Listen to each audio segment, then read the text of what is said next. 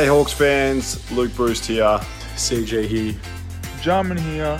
If you love the Hawks, then you need to be connected to the Hawks Insiders. It's got all the latest news, match recaps, interviews and specialised content written by the Hawks fans for the Hawks fans. Make sure you subscribe. Get your daily dose of Hawthorn content into your inbox. Go Hawks. Go Hawks. Go Hawks.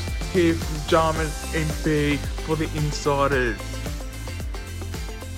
Hi everyone, Danny Prinz here. Welcome to another Hawks Insiders Trade Period Safe Space. We're calling this one the Jack Ginnivan edition. We welcome everybody into the space this evening and we look forward to chatting all things Hawthorn, all things draft and all things penultimate day of trade period. So looking forward to getting stuck into it. First things first, I'm going to introduce my co-hosts. Sorry,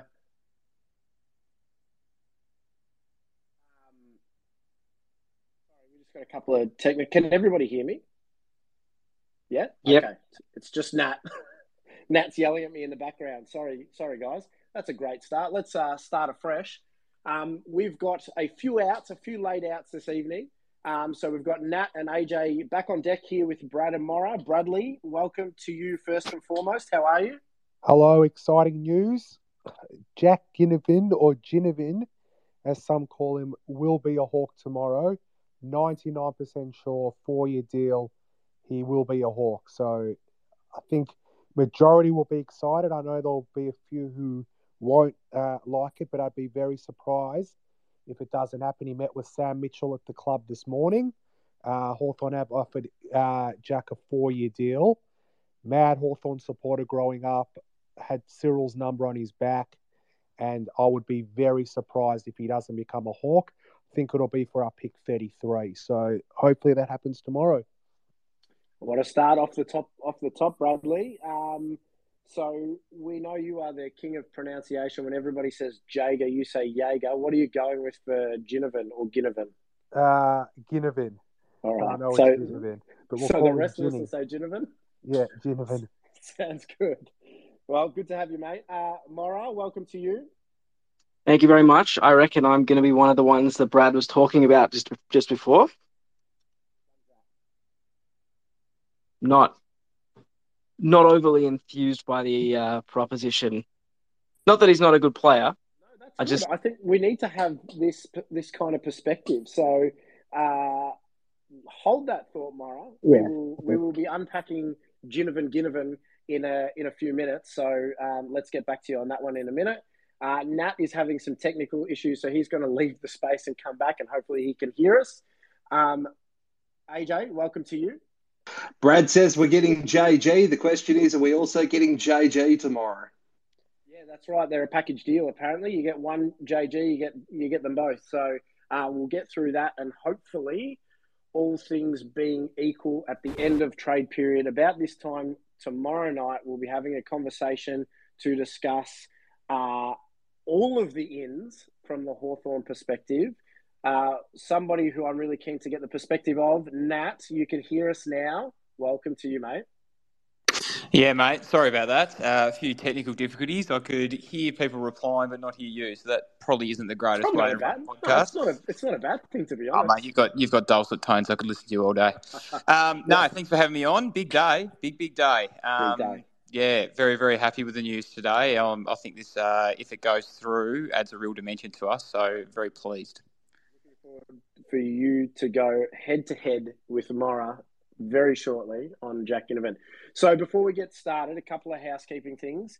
I want to just make sure that, hey, we want to have as many of you guys jump in and contribute tonight as possible. So if you've got a question, jump on, request to speak. I'll throw you in there. We'll get you airtime. You can say your piece. You might be for, against, on the fence for Jack Ginnivan, Jack Dunstan, Brendan Ryan, Mabior Chol, whoever you're thinking. We would love to hear from you. So jump on and request to speak. Also chuck your questions in the chat and we will answer those as we go as well. One other thing before we get stuck in, Ash's first of his triple article mini series was out the other day. His second one is due to drop tomorrow. This will be a best 22 of the in-betweeners. So those that have kind of come to the Hawks and been mediocre to solid without being exceptional or terrible. So I think that was the one he had the most trouble with. So that'll be a really interesting read. So your feedback on that would be appreciated too. Can we do that one tonight as well, Danny? A couple of nights ago, we said our best trade. Can we now do our mediocre trade? One that just got the job done. If everybody wants to give me theirs, AJ, you can start. Go for it. Who came in and just got the job done? Whilst we love him, we were talking earlier about something that Swampy had tweeted, that in 2015, in the qualifying final, Hawthorn had 21 of 22 of the 2014 grand final side playing. The one that was missing was Matt Spanger. Now, Spang is an icon. We all love him, but he was a perfectly serviceable player when we look back at it without the rose-coloured glasses on. He did his job very well, and ended up with a premiership medal. Bradley, do you have a name for this list? What was the list? I missed that one. I wasn't part of that one the other night. What was the list? So the Ashes in-betweeners are best 22. So a trade from a Hawthorn perspective, a player that's come into the club that you think sort of wasn't a star but wasn't terrible, just kind of mediocre. Oh yeah, I don't mind that one. I actually loved Spanger. I thought he was a really decent player. He played his role really, really well. I don't mind that one.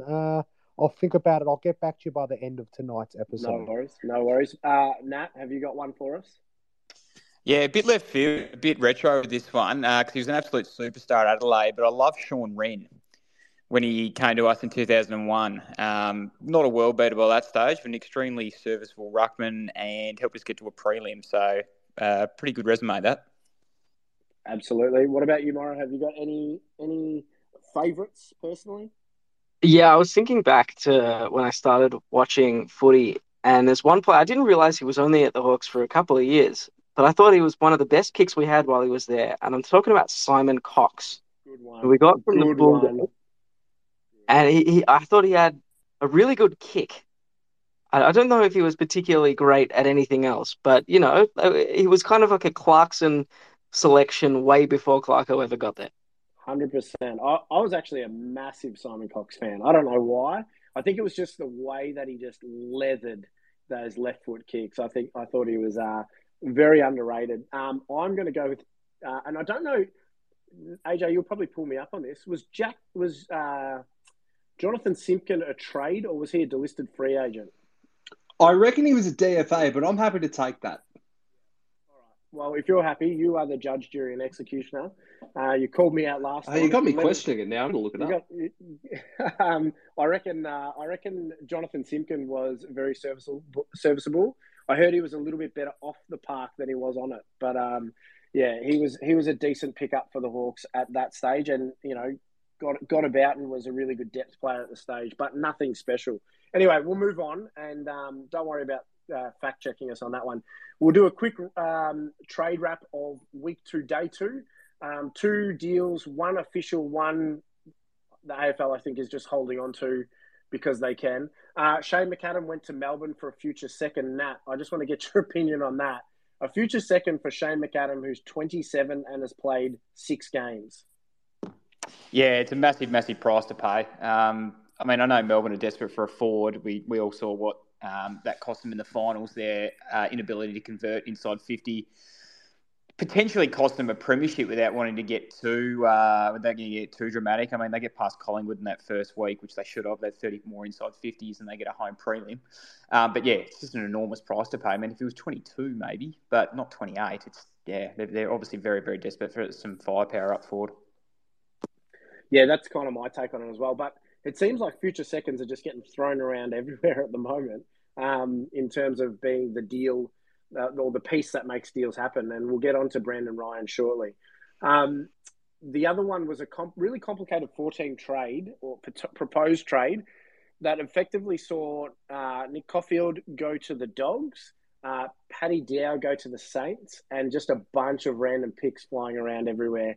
A lot of it from the Blues perspective were future picks that they can stockpile for the Camporeale twins. or Scott Camperelli twins, who come through next year as father-son prospects. And at least one of them is supposed to be very, very good. So they'll need all the picks that they can get. One of them was best on ground in the Futures game on Grand Final Day, weren't they? Yep. Very good player. I can't remember which one. The one on the left. Thanks, AJ. Yeah. Great in an audio medium. But yeah, I think from that perspective, that'll go through as soon as it can. It's ready to rock and roll. Thoughts on Paddy Dow, Brad, as a St Kilda team that lacks skilled kickers, bringing in Paddy Dow, who's an atrocious kicker of football. Yeah, I think he just looks like a St Kilda type of player. He does. I just think he's a typical St Kilda pickup. I thought his back half of last year, he actually played some really good games for Carlton. He was, I think, picked 3 in the draft. He was highly rated. I think he was rated as the best midfielder in his draft, but that was a really, really poor draft. I think that was the draft Lockie O'Brien Carlton took as well, I think, with pick 10. So it was a poor draft for Carlton. Disgusting. But that was a weak draft. But I just look at Dow. I think he'll be a serviceable player, but I don't think he's the type of player St Kilda need. They've got a lot of those inside mids with Brad Crouch, Jack Steele, Zach Jones, Seb Ross. I just think he's a similar type of player. So good luck to St Kilda. They obviously think they could turn him into the player Carlton tried to turn him into. He did show the type of player he could become, but for us, I think James Warple is that type of player that he's going to play for St Kilda. I just think Warple's a much better type. I think Warple's a much better player. Massive loss for your Blues, or not really at all? Nah, Carlton's midfield's incredibly strong, so he wouldn't have got a game for them next season anyway. Zach Williams will be back from his ACL, and I think Williams will play more midfield for Carlton next year. Before we move off your Blue Baggers, Elijah Hollins for basically a slice of burnt toast. I think that's a really, really good deal. What do you think? He is a quality player. He's going to be an excellent pickup for Carlton. He's an upgrade on Fogarty and Cunningham, who are both, I think, decent players, quality players who played a lot last year. But I think Hollins is going to be a big steal in the draft. I think he was a highly rated junior. For whatever reason, couldn't get into the Suns team under Stewie Jew. Probably similar to Flanders, to Sam Flanders, who at the end of the year, the last 6 to 8 weeks was unbelievable. And I think Hollins will be a quality high half forward for Carlton. Sam Flanders, coincidentally, the one that I suggested about 4 weeks into the year, the Hawks should be all over. Yeah. And then bloody Stewie Jew had to go and get the sack, and then I know. And then everybody realised how good Sam Flanders actually is. Yeah, he averaged over 30 touches a game in the last 8 weeks. Yeah, that hurts, because I reckon he would have been available too. Yeah. And we know the Hawks love their Gippsland boys. Anyway, we'll move on. Why everybody is here and what we're here to talk about tonight is the absolute plethora of trade rumours that have come around and about surrounding the Hawks and their deals that need to be done ahead of tomorrow night's closing of the trade period. So, boys, I want to get your perspective first and foremost on the big news that broke earlier today. I think it was Sam Edmund and Tom Morris, I think, originally broke it, and then expanded on by Cal Toomey, Riley Beveridge, Mitch Cleary, and basically anybody in the journalistic space, that Jack Ginnivan has been shopped by Collingwood, and that Hawthorn or Collingwood are the only 2 places he will be come 8 o'clock tomorrow night. So, AJ, your initial thoughts before we get into a Nat versus Mora standoff?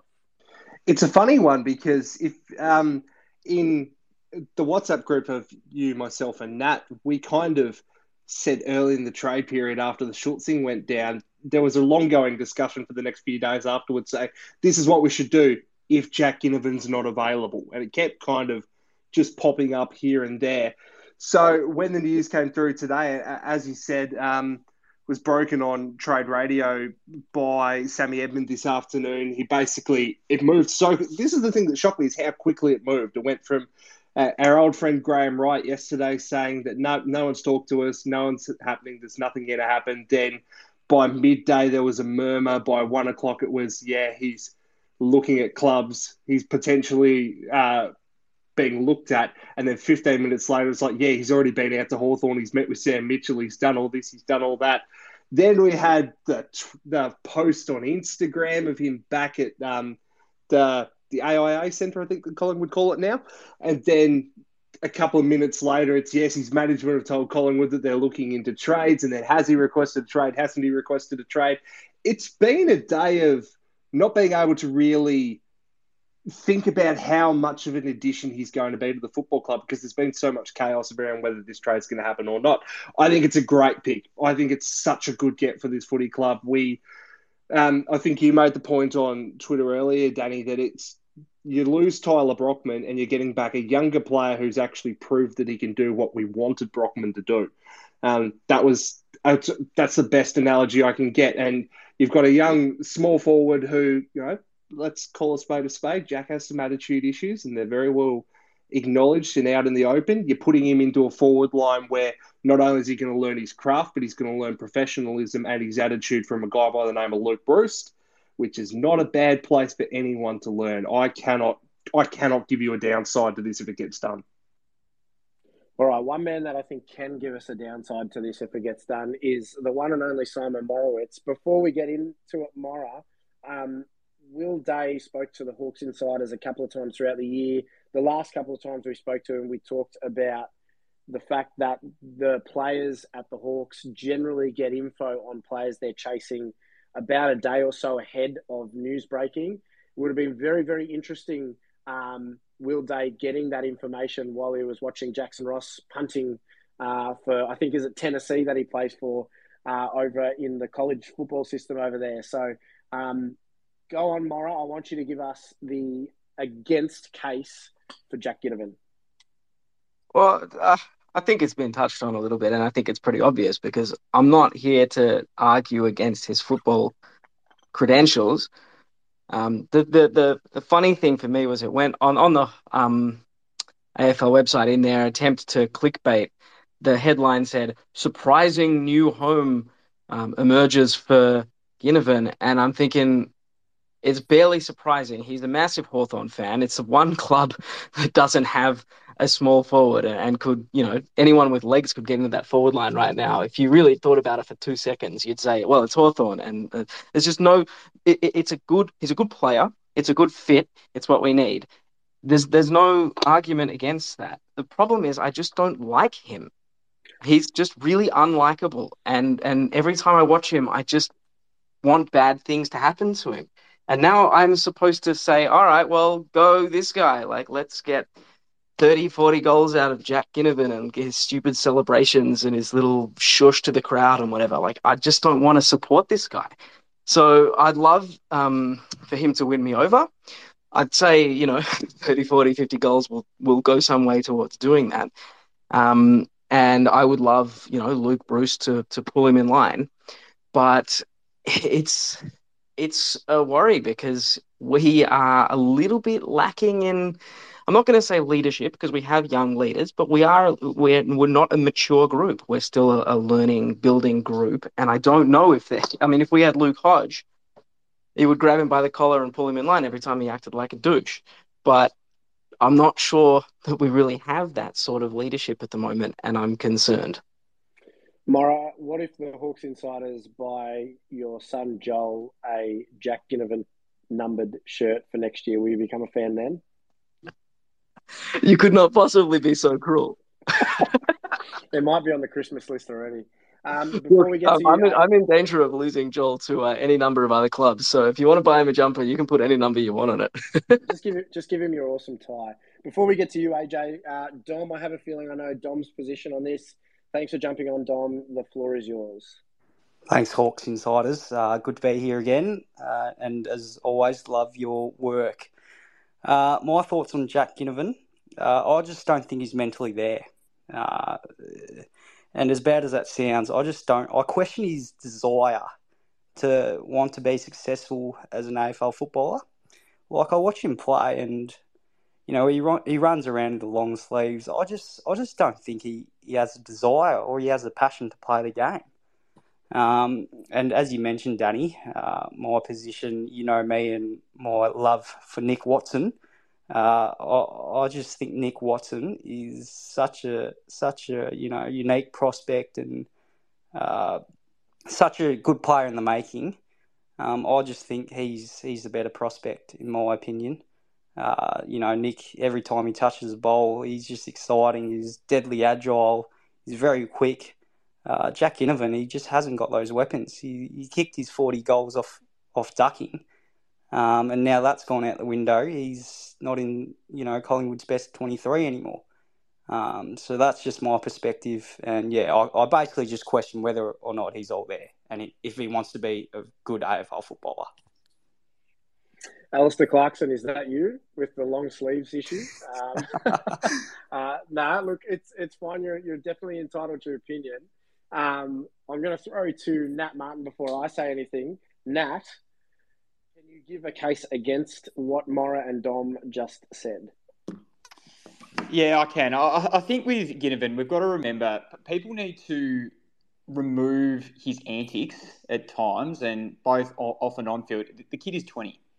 He's 20 years old. He had 59 shots at goal last year in a team that made a prelim final at the age of 19. I mean, that doesn't grow on trees, and you can't. Yeah, I think Watson's a gun too. Don't get me wrong, but like with the draft pick, it reminds me of that scene out of The Simpsons. Like you can have the washer and the dryer, or you can take what's in this box. You don't know what you're going to get with a draft pick, and with Ginnivan, like yes, he's got a few issues, but I actually think our group being so young is almost a good thing because they're all of the same age and they can be quite understanding to things that he's going through. And you can't tell me that the professionalism of someone like a Day, a Warple, a Connor Nash, Finn McGuinness isn't going to be a good thing around him. I'm not saying Collingwood's not a professional environment. Like, of course it is. They won the premiership. But leaders that are around the same age might actually have a bit more of a cut through with this kid as opposed to, like Darcy Moore's obviously in his late 20s, Pendlebury's mid-30s with kids, that sort of stuff. So I certainly think, I actually don't mind a bit of spice on the footy field. I actually think his celebrations and him carrying on like a bit of a pork chop at times, as long as it doesn't take away from the team's performance, is actually quite a good thing. I think from a marketing point of view, it's massive for the club as well. I mean, the marketing department's going to absolutely love having Jack Ginnivan running around a Hawthorn long sleeve. And I just think he makes us better. So, yeah, it reminds me a bit of the old Shotgun Williams with the dreadlocks, the long hair and the long sleeves back in the mid-2000s. So I can't see too many negatives to it. I certainly think it's worth doing. If it's a future second that we get potentially from the Lions for Ryan, if that ends up going down, I think that's a massive win. So, that's my case for him. AJ, did you want to add to that? Yeah, I don't know about the comment about he's not in Collingwood's best 23. He was in the starting 22 when they won a premiership a couple of weeks ago, so I'm not sure about that. I know this was a year and a half ago now, but I don't see how anyone can watch the way he played on Anzac Day in 2022. I forgot what year it is. How anyone can watch that 2022 Anzac Day game and not look at this kid and say there's something there and we've got to try and harness it. We all know there's off-field issues. There's definitely issues there that need to be worked on, but we've heard that about other players at our club at different stages, and we saw them turn around. For example, there was a young 21-year-old player who missed a training session once and got dropped and went on to captain this club to 3 premierships. Young people make mistakes. They have attitude problems sometimes, and their professionalism is sometimes lacking. You work with those players, and you find a way to make them better. And I as I said, I don't see a downside. And God forbid it doesn't work out, we're going to lose a future second by the sounds of it all. I think Brad mentioned it's possibly this year's second. It's not a lot to give up for a tremendous upside. Yeah, absolutely. I think, and I've actually got a text here from my mate who's a Bombers supporter, but he always listens in because he's a good bloke. And he's actually said there's an absence of chat about Mitchell's ability to coach and lead Ginnivan. As a Hawks fan, he'd have Mitchell on a pedestal. At the same time, Mitchell would have that confidence in leading anyone. So, from that perspective, Brad, maybe Sam Mitchell is the best coach to get the best out of Jack Ginnivan as a player. Absolutely. And like I mentioned before, he grew up a mad Hawthorn supporter. I think the respects are going to be there, and maybe McRae, who was an unbelievable coach, but maybe he wasn't the right type of coach for Jack. And I think Sam seems to be a lot harder, but I think maybe Jack will respect Sam more. He's obviously going to be locked into our best 22. He'll play each week. I know he played in the grand final for Collingwood, but took him till the end of the season to get back into the side. So he'll consistently be in Hawthorn's best side. Our forward line is incredibly poor at the moment. We don't have a locked-in best six at the moment. And I think AJ mentioned before, could have been Nat, to learn off someone like a Luke Bruce, I think is absolutely perfect for him. Dylan Moore is still very young, but Dylan Moore is also the type of player who he can learn quite a lot from. And I think they'll form a really good unit for next season. Like you put, Ginnivan in with Luke Bruce, Dylan Moore, Connor McDonald will obviously be there as well. I think Sam Butler's the one as well. I think, unfortunately for Sam, he'll start the season at Box Hill if Jack Ginnivan comes in, which is looking very likely. But, all of a sudden in that small forward role, it's an important role. We have a bit of depth. We've got O'Sullivan, Bennett as well, who are coming through. They'll probably both play, 5 or so games next season. But I think, Ginnivan is definitely going to make us a better side next year and beyond. It will be a 4-year deal. So, Sam and the club, have to give him, a long deal, similar to Marbio Chol, who we've given a 4-year deal with the 5th year trigger. But we've got the cap space. We've got the room. Like Nat said, I think as well, like it's going to cost us a 2nd-round pick. It's worth it.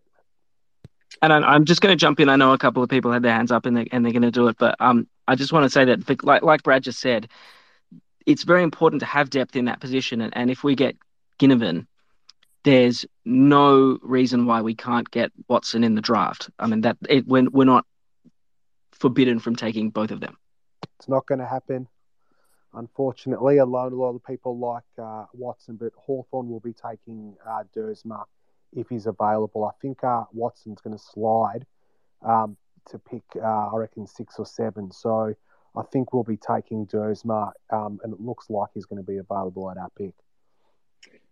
Dom, right of reply before we move on to Stuart and Dan. Yeah, I was just going to say, you guys make really good points, for the case of bringing Jack Ginnivan. And I apologise if I came across in a way where, I didn't want him. I just think a future second might be a bit too much for him, or a 2nd rounder. I just don't think, or my perspective is I'm not expecting too much from him. If you're expecting 40 goals from him next year, I think that's a bit of a far cry. It's a bit, unrealistic. Just not expecting too much. But if he ends up at Waverley, I'm not complaining as well. Hope he proves me wrong. I still think, Nick Watson's a really good prospect, and I sincerely hope that we do take him. If he's working with Jack Ginnivan in a few months' time, that'd not be the end of the world. So, yeah. Beautiful. Thanks, Dom. What I will say is we've seen Tyler Brockman leave, and we look like we're going to be bringing Jack Ginnivan in. That's clearly an upgrade at the position based on their, previous form in the AFL. Like Ginnivan's kicked 58 goals, 30 from his career 42 games.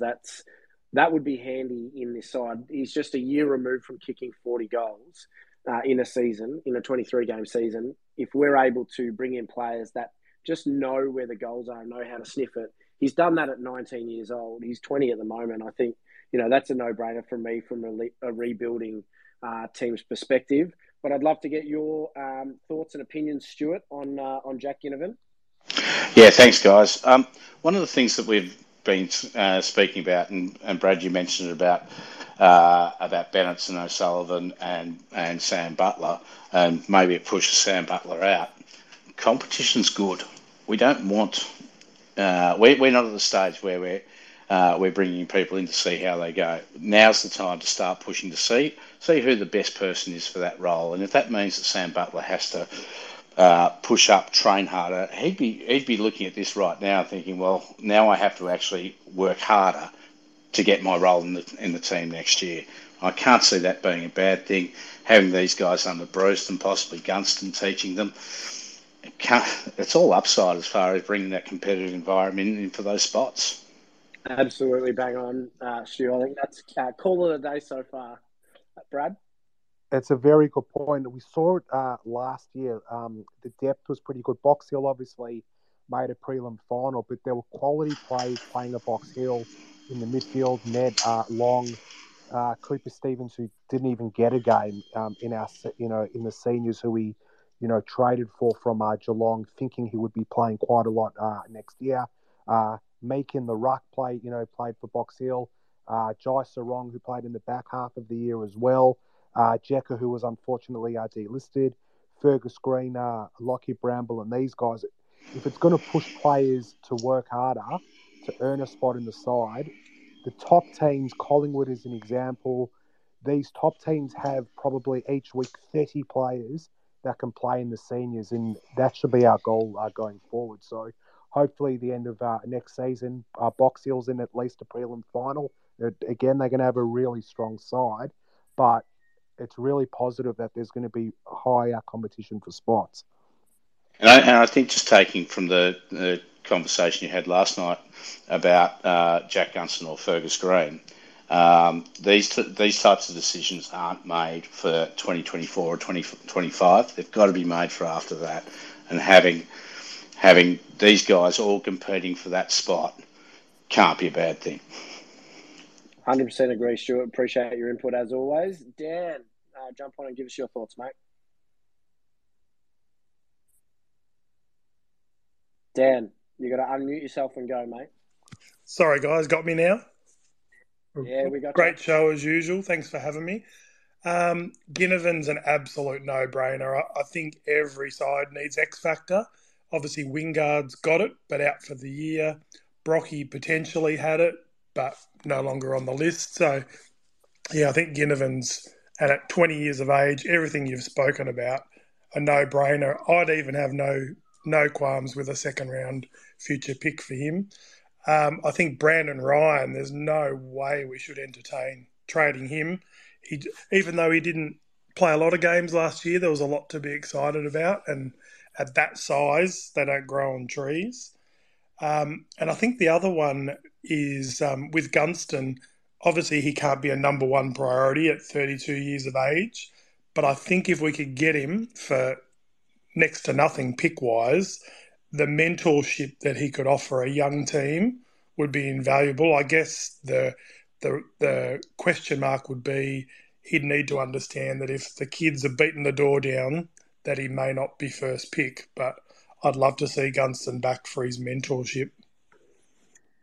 Yeah, I think you touched on a really good point, Dan, that bringing in somebody like Gunston only helps for the long term. He's not necessarily there, for a long, long time, but what he's able to potentially set foundationally from a culture and a work ethic and, a success perspective, along with his good mate Luke Bruce, they can sort of set those cultural foundations for the next 5 or 10 years for that next generation to be able to go, and attack to try to reach the pinnacle themselves. So I think he helps us, Gunston, potentially on the field as soon as next year if his body's half right.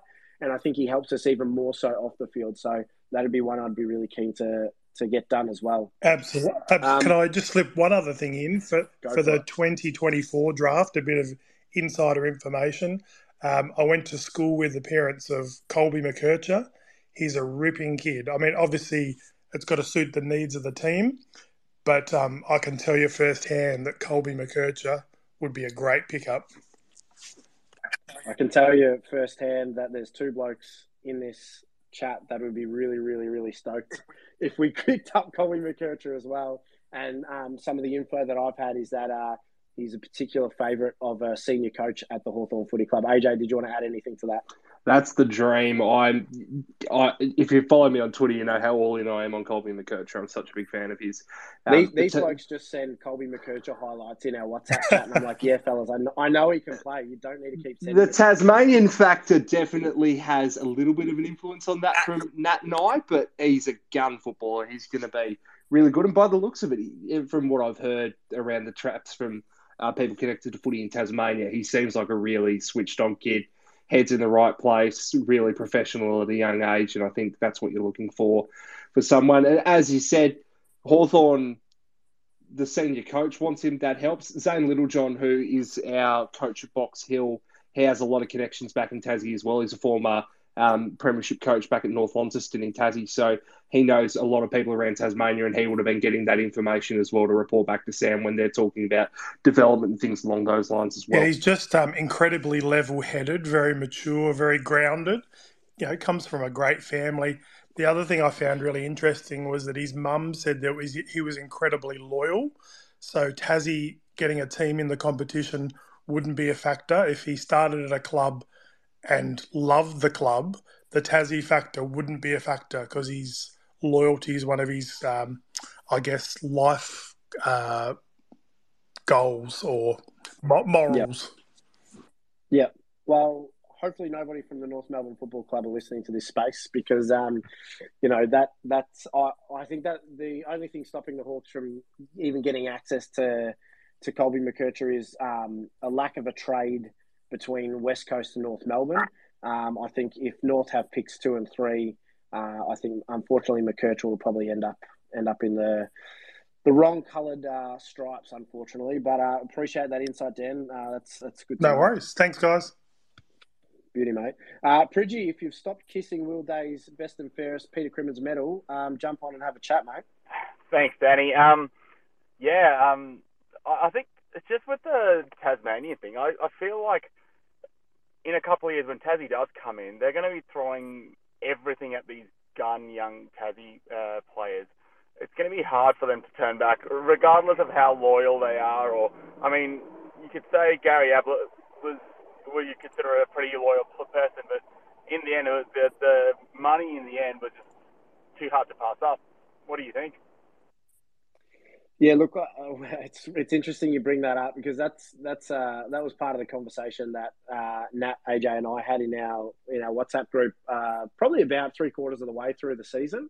I said, hey, this is a guy we've got to be keeping an eye on, but I'm worried because in sort of 3-4 years' time, and every consequently year after that, they're going to have a war chest early doors. The Tassie team, they're going to have better than North's Biggie Nuon war chest. These guys are going to have a massive war chest, and they're going to be able to throw hundreds and hundreds of thousands of dollars at blokes who are new in the league, and it's a little bit of a worry from my perspective. But I guess all you can do is back your own culture to be able to hold players, and those players want to be there. And if they don't, hopefully those players, whoever they are, if it's McKercher or Sarong. This space was downloaded via spacesdown.com. Visit to download your spaces today. Over at Freo, that has been sort of earmarked as somebody that Tassie might throw the kitchen sink at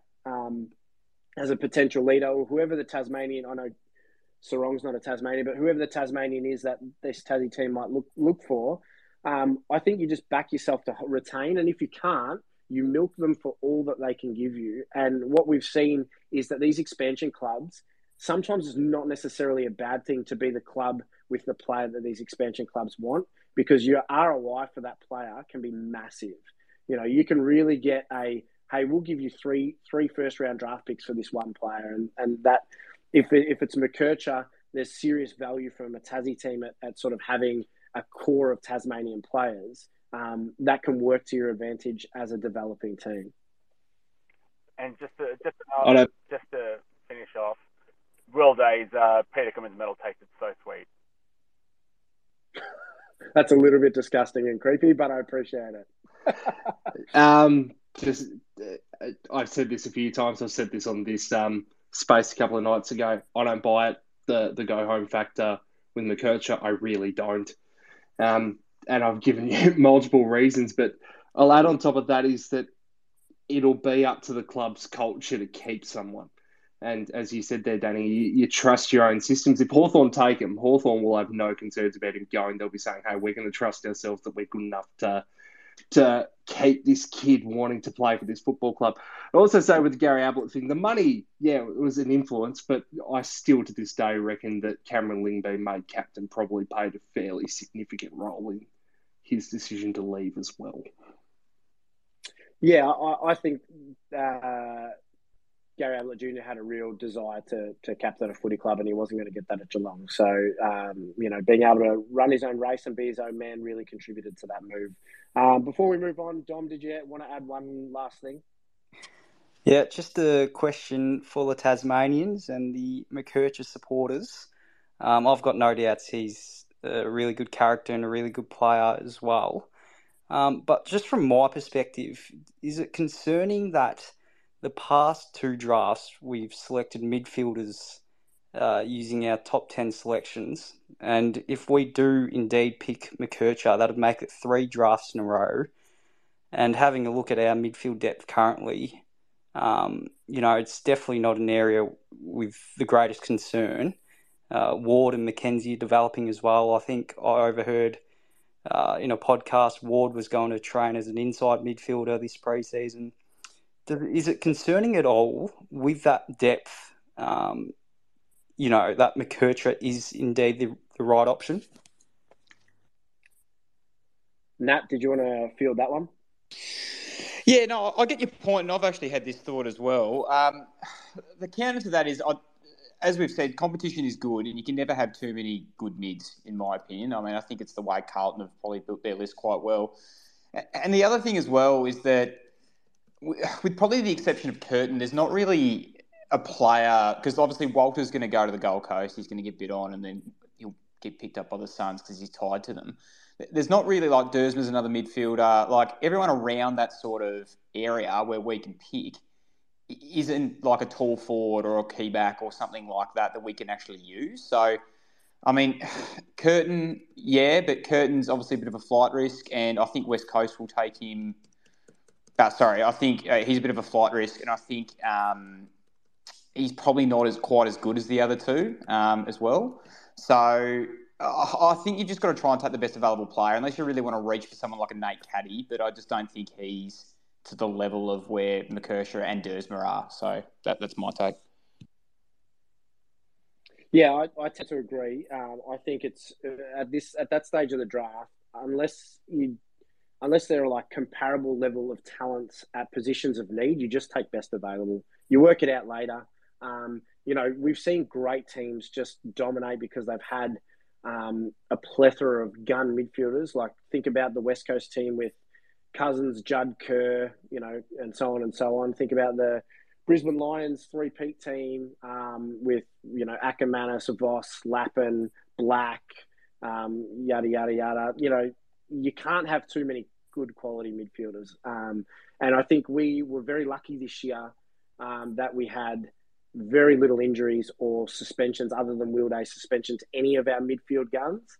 We can't expect that to happen year in, year out. There are going to be times players move. You're definitely right. Josh Ward spoke to the insiders on the gold carpet about doing a pre-season with the inside mids and transitioning into that role for next year. But who's to say that McKercher can't start on a half-forward flank or on a wing or something like that? And we know he's got pace. He's a beautiful, long left-foot kick. So he's very versatile and, wouldn't need to start out in the guts. It'd be a transitional thing too there. So, AJ, did you want to add to that? I don't normally make a point of comparing a player who hasn't been drafted to a guy who almost won a Brownlow this year, but Nick Dacos started for Collingwood as a halfback flanker because they wanted to adjust him into the game first. I think that's something you can work on. Likewise with Harry Sheasel. Yeah. Same with Sheasel. God, he was good.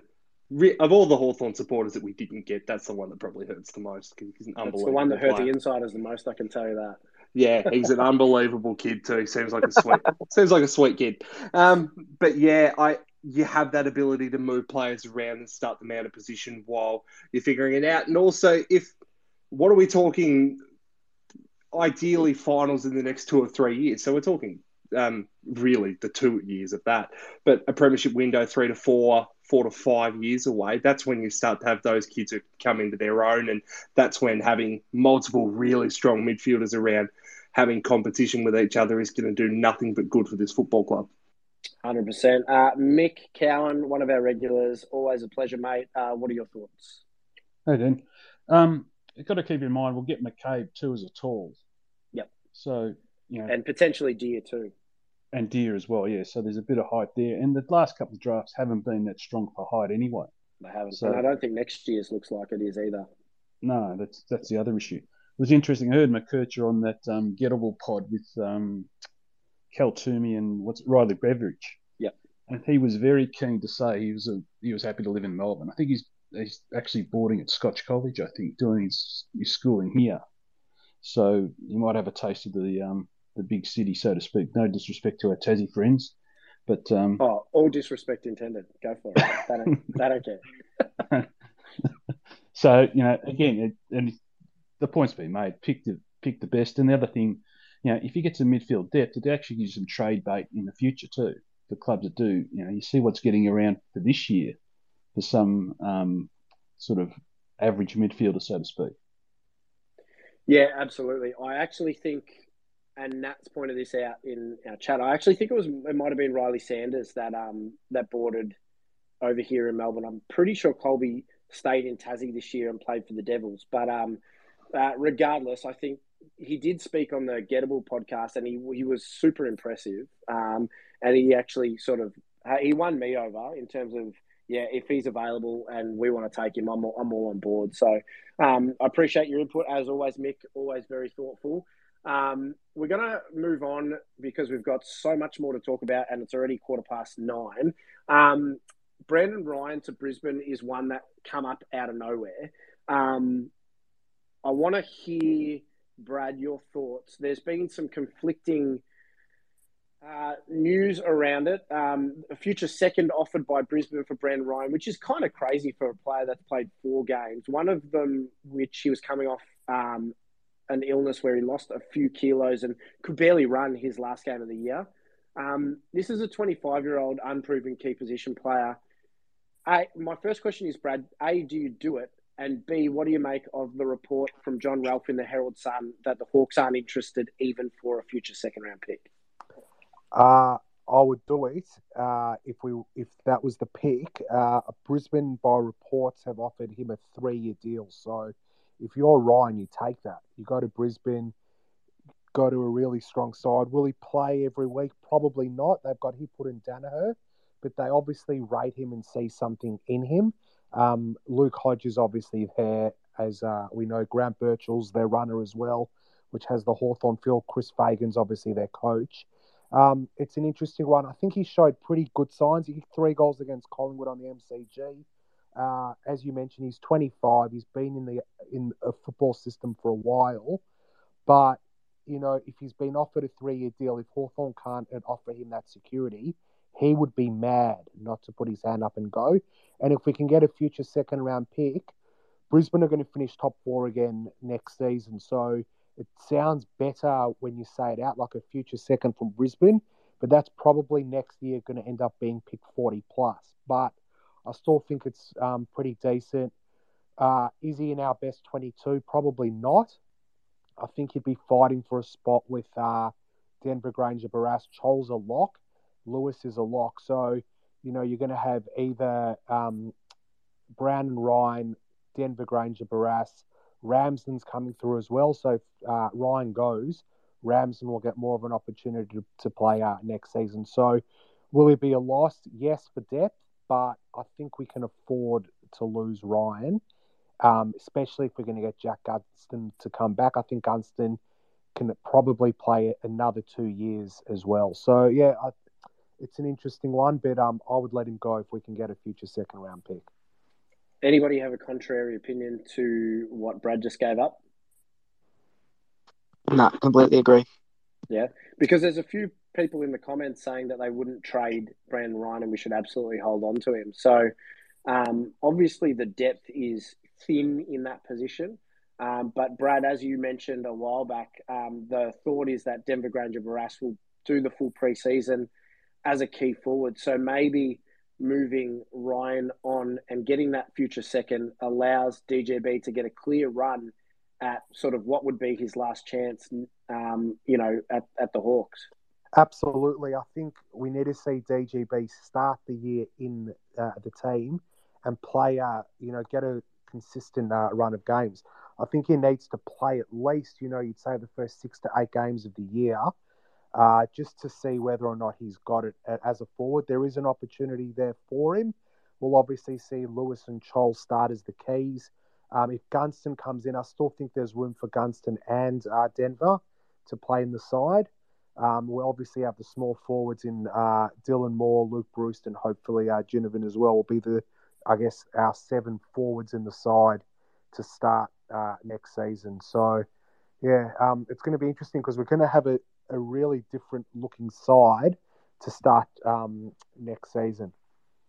It is, and I think I only know 1 or 2 people that sort of anticipated this amount of changeover for the Hawks in this trade period. I certainly didn't see. I didn't see us having 6 potential deals to do on the last day of trade period this year. I kind of thought it'd be a quiet trade period, to be perfectly honest. What did you think? Yeah, I mean, I obviously follow Brad on Twitter, and he's a very good judge and very well connected when it comes to these things. He thought we'd be quite active. So I had the thought, and given after last year when the Mitchell O'Meara deals kind of came out of nowhere in the last week, I always kind of thought that maybe something might happen. Did I think that we'd have 6 live deals going into the last day? No, I didn't. And I'm lambasting our ability not to get trades done early because it would make everyone's anxiety around Hawthorn and actually getting deals done a lot easier. But I mean, I'll actually kind of like the fact we're active. I think you can always improve. We're at a spot where we can be quite flexible with our improvement, trying to get better pieces into the club to try and fast track this rebuild. So I'm certainly not against us being this active at all. Yeah, absolutely. I think, being able to bring in some quality players that can really help now, but also, have the potential to build out that list. We've talked a lot about Ginnivan, but, Mabior Chol being another one as a key tool target to be able to really provide Mitch Lewis with a partner that he hasn't had for the last couple of years and be able to chop out for Ned Reeves in the ruck and hopefully put an end to the Reeves-Meek experiment, which we know just didn't work. We've got a lot of comments in the comments section, and a few of them I'll read now just because they are linked to the Ryan conversation. Matt Waitman says, Ryan hasn't even had an AFL preseason.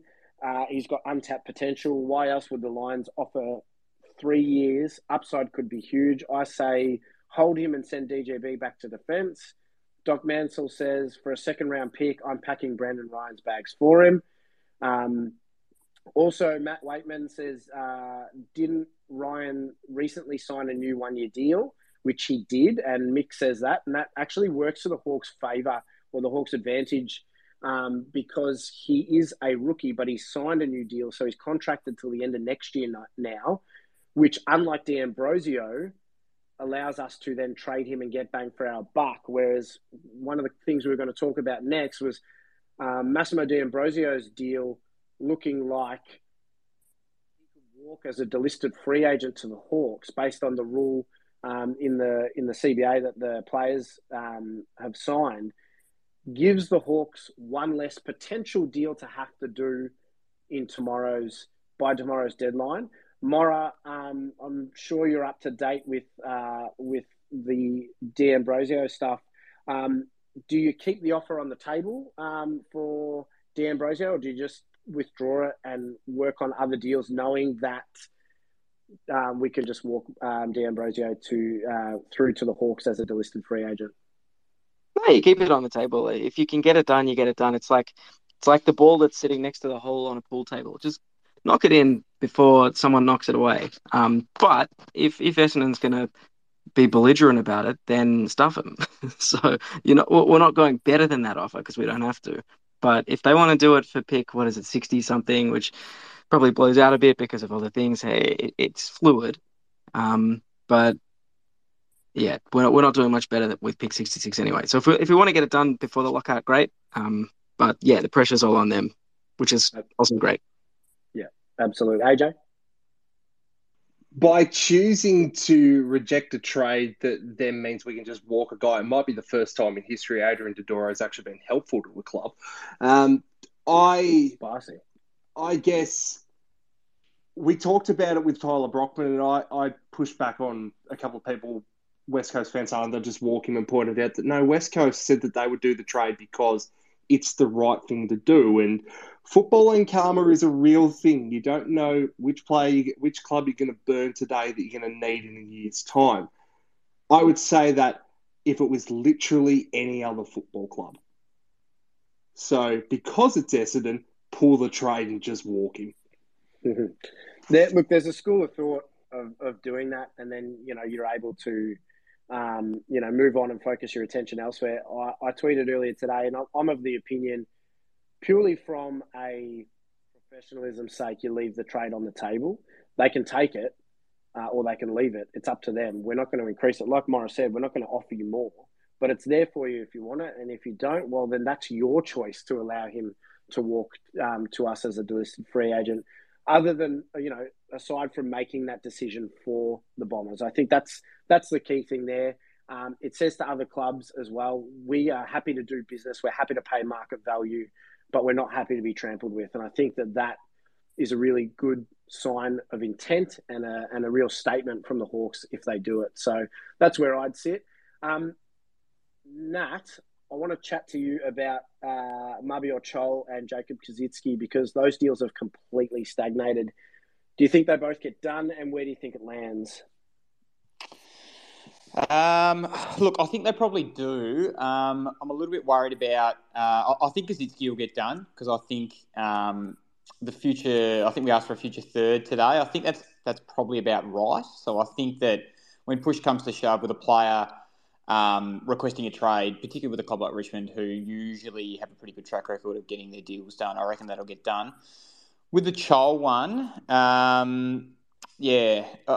don't really know. Like, I'm a little bit concerned, given it's been on the table for so long now, and you'd think it was going to be a bit of an open and shut case, but it's just not quite progressing the way it should.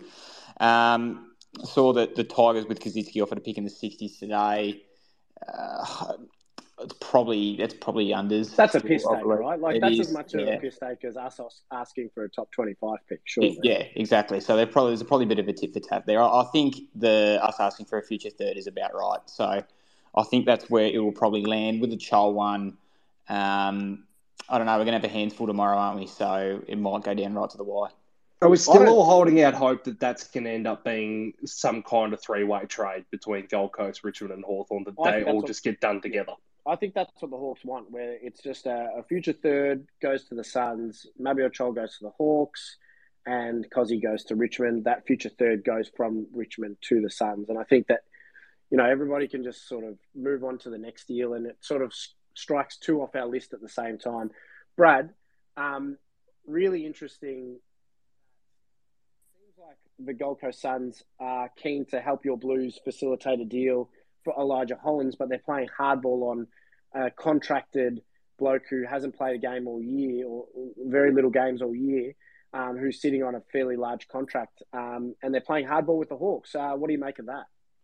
Does it go back to the Tony Cochrane days with my man Jaeger's deal, which was an absolute, which he pushed us all the way down to the wire with that one, literally the last minute of trade period when we got Jaeger. I don't know why. I'm not sure what the issue is. The deal will get done. They're obviously trying to finalise. There'll be I'm sure there'll be extra picks swapped around. I think all the deals will get done. It'll take them to the last half an hour. But yeah, Chol will get done. Cozzy will get done to Richmond. The D'Ambrosio one's an interesting one. I think Essendon, what did they knock back? Do we offer 63 or 63? So they either take that or, as you said, he goes through the preseason draft. That'll get done. I think all the deals will get done. Ryan's the interesting one.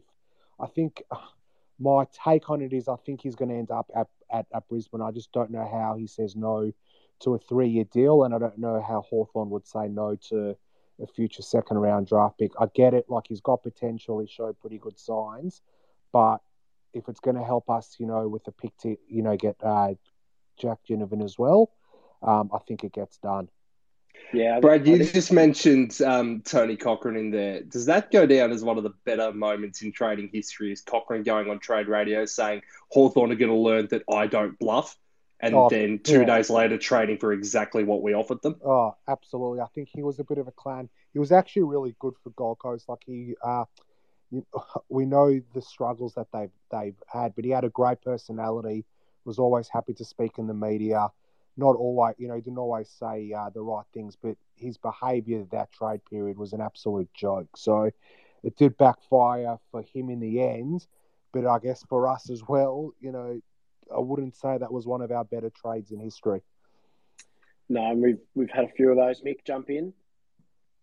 I was just going to say, Ryan going to Brisbane with Danaher and Hipwood, how's he going to get a game?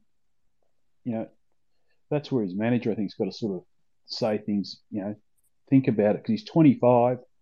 How's he going to, where's his better chance of playing, to be perfectly honest? Yeah, I think you're weighing up. Behind two fairly decent key forwards against the 3-year contract, which is, for a guy who's on a 1-year rookie deal, a 3-year, full list deal would be pretty juicy for somebody like Brandon Ryan, who's come out of the VFL, Northern Bull Ants, and local footy the year before that. Nat, jump in. I know you had something you wanted to say as well.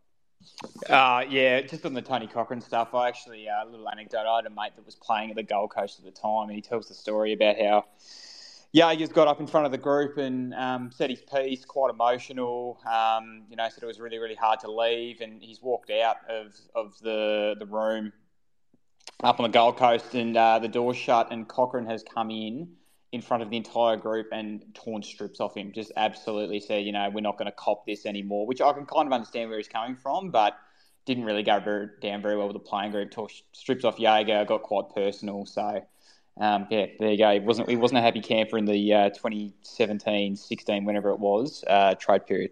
And if we put the Tasmanian hat back on for a second, Natty is not a fan of us. No, he's not. No, he's not. He did come round, though. He did vote for the team in the end, so good on him. Absolutely. Now, we have chatted about everything other than really, we've touched a little bit on the Gunson deal, but Morra, it's the one that's the most romantic of all the deals. And we talked about where he might fit in and how he might mentor the players. How does it get done? Very sensitively, I would imagine, because it kind of flies in the face of what we're doing. So we would have to make a concession philosophically to bring him in. It's, I think, fine. He's not going to achieve much on the field, I think, in his time at Hawthorn with where we're at and where he's at. Footballing wise, it's going to be great. Because it's good for the list, I think, to have someone who's been there. I know we've already got Bruce, but he can't do it all by himself. So yeah, from a leadership perspective and a list maturity perspective, it's okay, but it does raise a question like, how do we look Liam Shields in the eye and say, well, we got rid of you because of where we're at in our list build, but let's bring back Jack Gunston. Why not? So it's obviously different because we need a forward. And at his best, he's still okay. I mean, he kicked, I think, 6 in a game this year. It was probably against West Coast. In fact, I think it was against West Coast. But still, everybody kicked 6 against West Coast. Yeah, but that's actually not true. Not everyone did. You still got to be pretty decent to kick 6 goals against them. So he's got something to offer, and he'd be, I guess, a sort of that third tole in his classical role. It's murky because, like I said, it kind of goes against what we've been doing. But it's not like he wouldn't play for us, and it's not like it wouldn't be great to see him running around in Hawthorn's colours again. It just, I guess, then becomes a case of whether Brisbane is prepared to accept that we're not going to pay heaps for him. They have to accept that and do what he wants if he really wants to come home. Yeah, I tend to agree, unless anybody has anything sort of different to add on that space. I think the Gunson thing's a complicated one, mainly because it came sort of out of nowhere. I don't think the Hawks went and targeted him, even though we've all seen the clip of Mitchell on, I think, AFL 360, talking about, his desire to keep Jack when he left at the end of last year. So, clearly that wouldn't have changed in half a season. They'd have a want and a desire to keep him on. So it'll be really interesting to see how it plays out. And look, the number 19 was never given to anybody, and I would happily go to a football match next year to watch Jack Gunson don the 19 for the brown and gold again, let me tell you. We're getting Whitey on. Whitey, as always, it is a pleasure to have a chat, mate. What have you got to tell us? Make sure you take yourself off mute.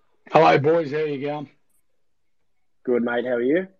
The only thing that come to my mind was that Jack Gunston the talk with Jack Gunson and Brandon Ryan only started when the Jack Gunson thing come through. Let's be honest, straight swap. Gunston's old, 1 year contract. Brandon Ryan's on a rookie contract, and he's getting a 3-year contract. We weren't talking about Brandon Ryan. We were talking about Beauty, who's going to be staying around. But as soon as Jack Gunson come up, the Brandon Ryan thing come up. I reckon if that happens, they're going to straight swap them. I would be really, really surprised, to be honest, Whitey, because I think if it happens, the Hawks have no desire to move Brandon Ryan on. They haven't shopped him at all. Brisbane, obviously, knowing that they don't have a lot of depth. They've lost Fullerton to Melbourne. Gunson looks like going to the Hawks. They're the ones that are interested, so they need to come and pay a hefty price. Whereas Gunston wants to return home to Hawthorn, we shouldn't be held over the barrel for that. So I'd expect if the Gunson deal happens, it might be a future 4th-round pick, something like that. And if the Ryan deal happens, it'll be a future second. So there's a pretty big price differential, between the two players. So if we did a Gunson for Ryan swap, I think I'd have some serious reservations about what Mark McKenzie's doing. Yeah, but I wonder if part of the deal will be is that Gunston they pay for some of Gunston's costs. Yeah, but why would we do that? Because we've got so much salary cap space. We could be taking salary dumps, So if we could happily pay Jack Gunson's $500,000 for argument's sake next year, and we'd still have room to spend the year after. So, I think if you're going to tie it into a Brandon Ryan deal, you do Ryan for Gunston and a future 2nd-round pick, and then you sort of shake hands on that. So the Hawks get Gunston and the 2nd-round pick for Brandon Ryan. But, it looks like on Johnny Ralph's article in the Herald Sun this evening that the Hawks are pretty steadfast on keeping Ryan, and I know that'll make quite a few people in this space pretty happy. We need space to be able to get the young bloke from Bulldogs next year when we take a 10-year, $1.5 million deal. Yeah, I think they'd still have it, to be honest, Whitey. There's not many people on the Hawthorn list that are earning big bucks. Not yet. No, there's not. But if we front-end contracts in the next year to be able to pay some of these guys that have given new contracts to, you can pay out more this year to have, future space in the years going forward. So I think that it's pretty easy to manoeuvre around that space. But I appreciate your input anyway, Whitey, as always, mate. Thanks, boys. Beautiful. Now, we're going to start to wrap it up. We've got a ridiculous amount of comments to get through. So I'm going to apologise in advance if I don't get to everybody's, but there's some cracking comments in here that I want to get. In relation to the in-betweeners, Ash's article that's coming out, Mick Cowan says Tony Woods. That's a fantastic one. He says that'd be an interesting one to categorise. Whitey comes up with some gold. Anthony Rock and Darren Kapler back in the 90s. Those ones are great. Greg says Kapler and Johnny Barker, unless John Barker was more than serviceable. I would argue John Barker was more than serviceable. Sean Pinnan says Jono Simpkin. Ricky Henderson from Doc Mansell. I think Ricky Henderson's a really good one, but I wonder whether he was a delisted free agent as well, potentially. But, AJ said that that's okay, so we'll pay it, and I think that's a really good one. That's, I think, it for the names that I can see. There's a lot of conversation around Brandon Ryan.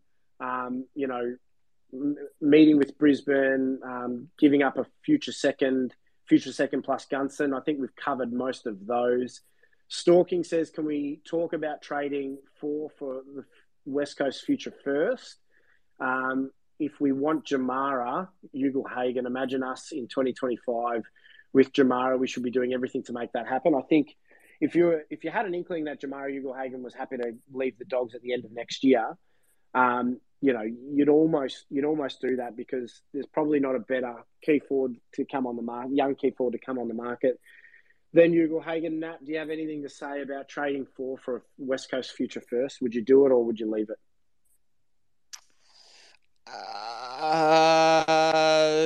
What? I don't know. Depending on the quality of the draft next year, I mean, I think that West Coast will finish bottom 2 next year, so you're effectively trading 4 for 2.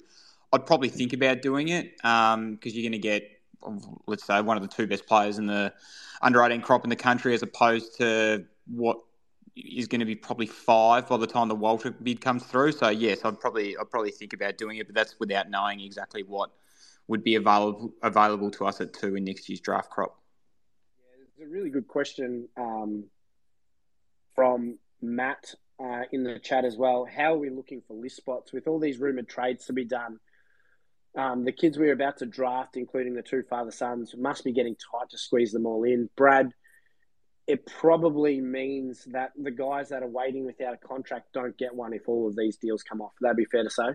Yeah, absolutely. Unfortunately for Fergus Green and Lockie Bramble. And Ned Long. Those 3. Ned Long, I think, is quite stiff, but unfortunately, midfield has become really strong, and the depth is really, really good. Like Cam McKenzie, at the moment, is not even in our best 22, and we took him with pick 6 in the draft last year, so he's obviously got to come through. I spoke about this at the start of the year. A lot of people disagreed, but it's going to happen. Cooper Stevens, cannot see him being on our list at the end of next season. I just don't think he's going to even play a senior game next year. So the midfield depth is really strong at the moment. So, yeah, Long and Bramble will go. And if Jack Ganston comes, even if he doesn't, I still think Fergus Green's in a bit of trouble. I can't see him being on our list. I think he'll play. Hopefully, he stays at Box Hill. So I think he's a quality person, a quality VFL player, but I just don't think he's good enough to play consistently at AFL level. Yeah, there's a few question marks on Long's AFL attributes. I think that make his future at the club a little bit murky. Doc Mansell's jumped in here and said, don't worry about next year for Bailey Smith trade. It's on tomorrow. Baz for pick 4. Dogs to package pick 4 and pick 5 and their future first for pick 1 and get Harley Reid. So, listen, if that happened tomorrow, I think this hellhole that we call X would go into absolute meltdown from a Hawthorn perspective. I can't see it happening, but I would not be against bringing in both Jack Ginnivan and Bailey Smith. Our marketing people would be doing absolute cartwheels all the way up the steps at Glenferrie at Waverley tomorrow if that happened. I think there's a couple of comments around the Jack Gunson deal and the Liam Shields comment. I think the difference around Shields and Gunson is, firstly, that the Hawks really made it clear they wanted to keep Jack Gunson, and second, he plays a really unique role as a third tall forward, where he plays a little bit small and a little bit tall. We don't necessarily have any of those banging down the door, whereas Liam Shields was taking up a list spot and a spot in the team that would keep somebody like Cam McKenzie and Josh Ward out of the side. So I think there's the difference there. Both provide great experience, and Liam Shields has gone and done some really good stuff for the Roos. I wish him all the best, but I don't think we miss not having Liam Shields on our list anymore. So Doc also says we are going to have to overpay a little bit for Chol, but we did offer a long-term deal to him. If we overpay, I can wear it. If we get Mass, Ginny, Gunson and Chol in, overall it's a good trade period. Bailey Smith for pick 4 and I'd be over the moon. Yeah, Mick makes a really good point. He says on the number of trades we're involved in, no one was aware of the Schultz trade and the impact that the Pies that has created at the last minute. So that I think that's a really good thing to take into consideration. I know there was a report this morning as well, gentlemen, if you want to jump in, on the fact that the Hawks and the Dogs had done due diligence on Lockie Schultz ahead of him coming out of contract at the end of 2024. And with Lockie Schultz being in a similar boat as Dylan Moore, he actually always qualifies every time he comes out of contract as a free agent because he's been previously delisted and relisted as a rookie. So he can sign anywhere he wants at the end of any of his contracts. So, good to see the Hawks doing due diligence there, but obviously the Pies swooped in and got that deal done and probably got a good deal for Freo, all things considered, if you wanted to return home. Sorry, Morrow, go. Oh, I was just going to say, I would love to know at some point the process that leads up to a player nominating a particular club, because there must be so much work that goes into it. And there's probably, 6 or 7 different pathways that end up to it. I reckon there's a long form begging to be told. Well, we would love you to tell it, Morrow. Mick? Just the thing on X today was Schultz is managed by TLA, which is Kelly's old group. So there was the supposition that they had the inside track on his personal problems coming home. Yeah, I thought that was really interesting. I think it's good that you bring that up. I think that sort of, I don't know if it's not a conflict of interest, but it was nice for the Pies to have that understanding going into the trade period and be able to sort of potentially have that conversation with Lockie and say, hey, don't wait till the end of next year. We'll get you over here and you can play in a premiership team. It's not a bad gig for Schultz at all. But the net worth is so strong within clubs that, it's inside a training to a degree, but everybody knows someone somewhere. Absolutely. Peter says, can we roll out Warple, Finn and Nash when pushing for finals in the same team, or are they lacking skills? Nat, your thoughts on those guys and how they might sort of phase in or out of the team when we're challenging? I think it's a bit of horses for courses. I think, obviously, if the opposition has a gun midfielder that we want to shut down, obviously like we saw with Dacos this year, and when McGuinness went to whoever he went to against the Bulldogs, it was Libber originally, and then Libber got knocked out, and then he shut someone else out of the game who escapes me. I think it's a horses for courses thing. I think there is a place, particularly Nash, because Nash brings such good defensive pressure around the ball. Like, he's an absolute athletic beast. His tackling is elite. He's a great runner. I don't think he really needs to be a beautiful kick, if you get what I mean, because he's not playing that sort of role. And if Warple's getting it 28 times, it's 28 times that the opposition doesn't have it. So, look, it really depends on how the likes of McKenzie, Ward, etc. Come on, what that midfield mix looks like. And also Connor McDonald in there as an outside midfielder as well, I think can play a role. But, I think without trying to get too many splinters in my bum from sitting on the fence, it really does depend on who we're playing and what the oppo setup looks like. Yeah, I think in 2 or 3 years' time, there's probably not space for all 3 of those guys week in, week out, like you've sort of touched on that. I think, you'd do it depending on the teams you come up against. You might bring Finn in or you might bring Warps in or out, depending on how your other young midfielders develop. Ideally, I think somebody like Cam McKenzie takes Warple's spot in 2 years' time. I think that's what you want. Ideally, Josh Ward comes in and adds that midfield mix. And like you said, also Connor McDonald, I'd love to see running through the midfield in the next year or two. I think that makes us an even better side as well. So we are going to leave it there for tonight. We've almost got an hour 20. Ash will kill me if I go any longer than this. So I want to say a massive thank you to everybody who jumped in. We've had 58 comments in the chat, which is unbelievable. We've had a bunch of people jump on and speak, ask questions, which we absolutely love. That makes these spaces what they are. I want to thank Bradley, Andrew, or AJ, Simon, and Nat for hosting with us tonight. You guys were unreal. And thank you to all the Hawks fans for jump on and make this what it is. Hawks Insiders is only what it is because of the community that you guys turn it into. I think from the bottom of my heart and from everybody at Hawks Insiders, I want to give you guys a huge thank you. Nat, AJ, you wanted to say something before we wrap it up completely? Everyone spare a thought for Mark McKenzie tomorrow. That man is going to be busy. Surely he's not sleeping tonight, Mark McKenzie. He's working. He's pulling an all-nighter, and he's going to have to. He's going to be working the phones till 3 or 4 a.m. But, yeah, you're absolutely right. Strap yourselves in, Hawks fans. Tomorrow's going to be a hell of a day. I think it's going to be really interesting to see how it all shakes out. We will be back here tomorrow night. I'm waiting on final confirmation from our special guest, but we will have a space for you tomorrow to break it all down, the heartbreak or the jubilation, depending on which way everything goes. So you can bet your money on the Hawks Insiders. We will be there. If you would like to subscribe, you can do that through our Substack, $5 a month, $50 a year. We've got plenty of articles coming. When all of these trades go down tomorrow, I'll put together an article wrapping up our trade period. Brad will come out with his best 22 post the trade period, and it is going to potentially look very, very different from the one he did post round one. So strap yourselves in, ladies and gentlemen, and we will chat to you tomorrow night. Thank you so much for joining us this evening. Bye for now.